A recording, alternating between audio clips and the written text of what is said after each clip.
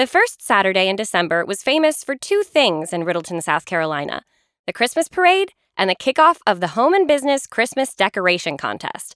And contest didn't come close to describing it. In this tiny town, the competition was more Thor versus the Incredible Hulk than Snow White versus Cinderella, all for a gold-colored plastic trophy and the right to strut like the only rooster in the henhouse until next year. I had no room to judge, though.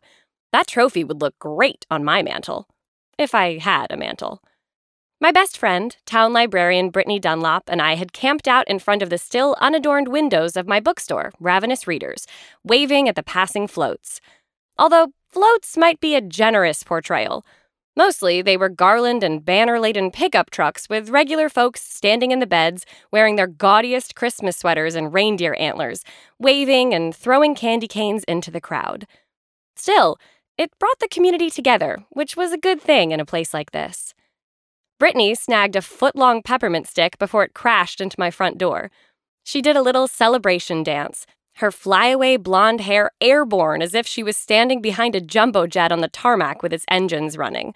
Her ceaseous blue eyes twinkled in the sun, the tip of her tongue protruding from her rosebud mouth as she waved the prize overhead.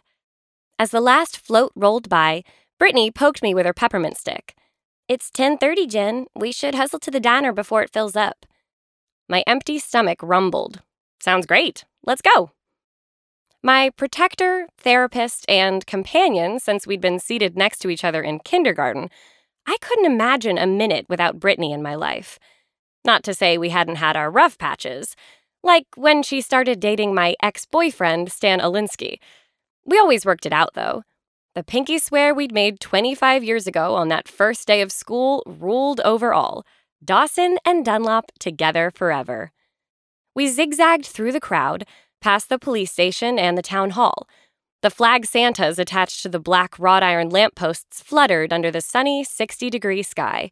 Safe to assume the only snow we'd have between now and the big day would come out of a can, sprayed on storefront windows.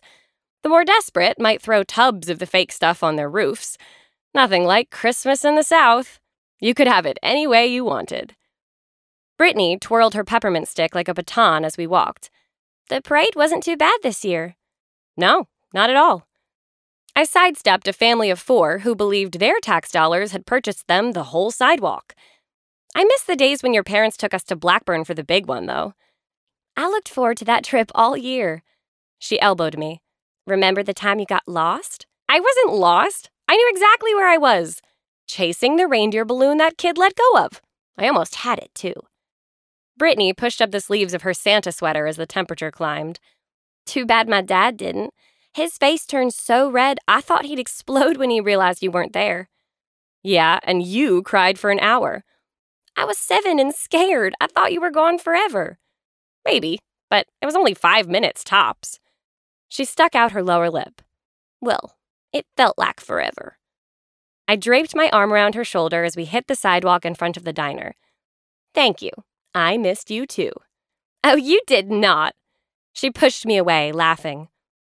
The Dandy Diner's Christmas window featured apron-adorned elves flipping burgers on a snow-topped grill. Mrs. Claus mixed a milkshake with one hand and filled a glass at a soda fountain with the other.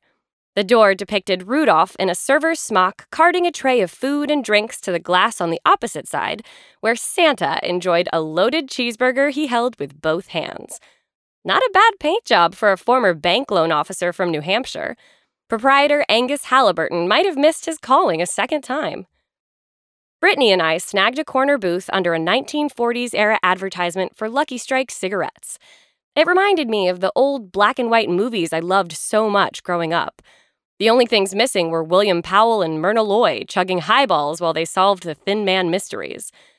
Behind the front counter, Riddleton's own Santa, Angus, directed his workshop of waitstaff, busboys, and cook elves. I reached for a menu. Brittany snatched it out of my hand. "Hey, what gives?"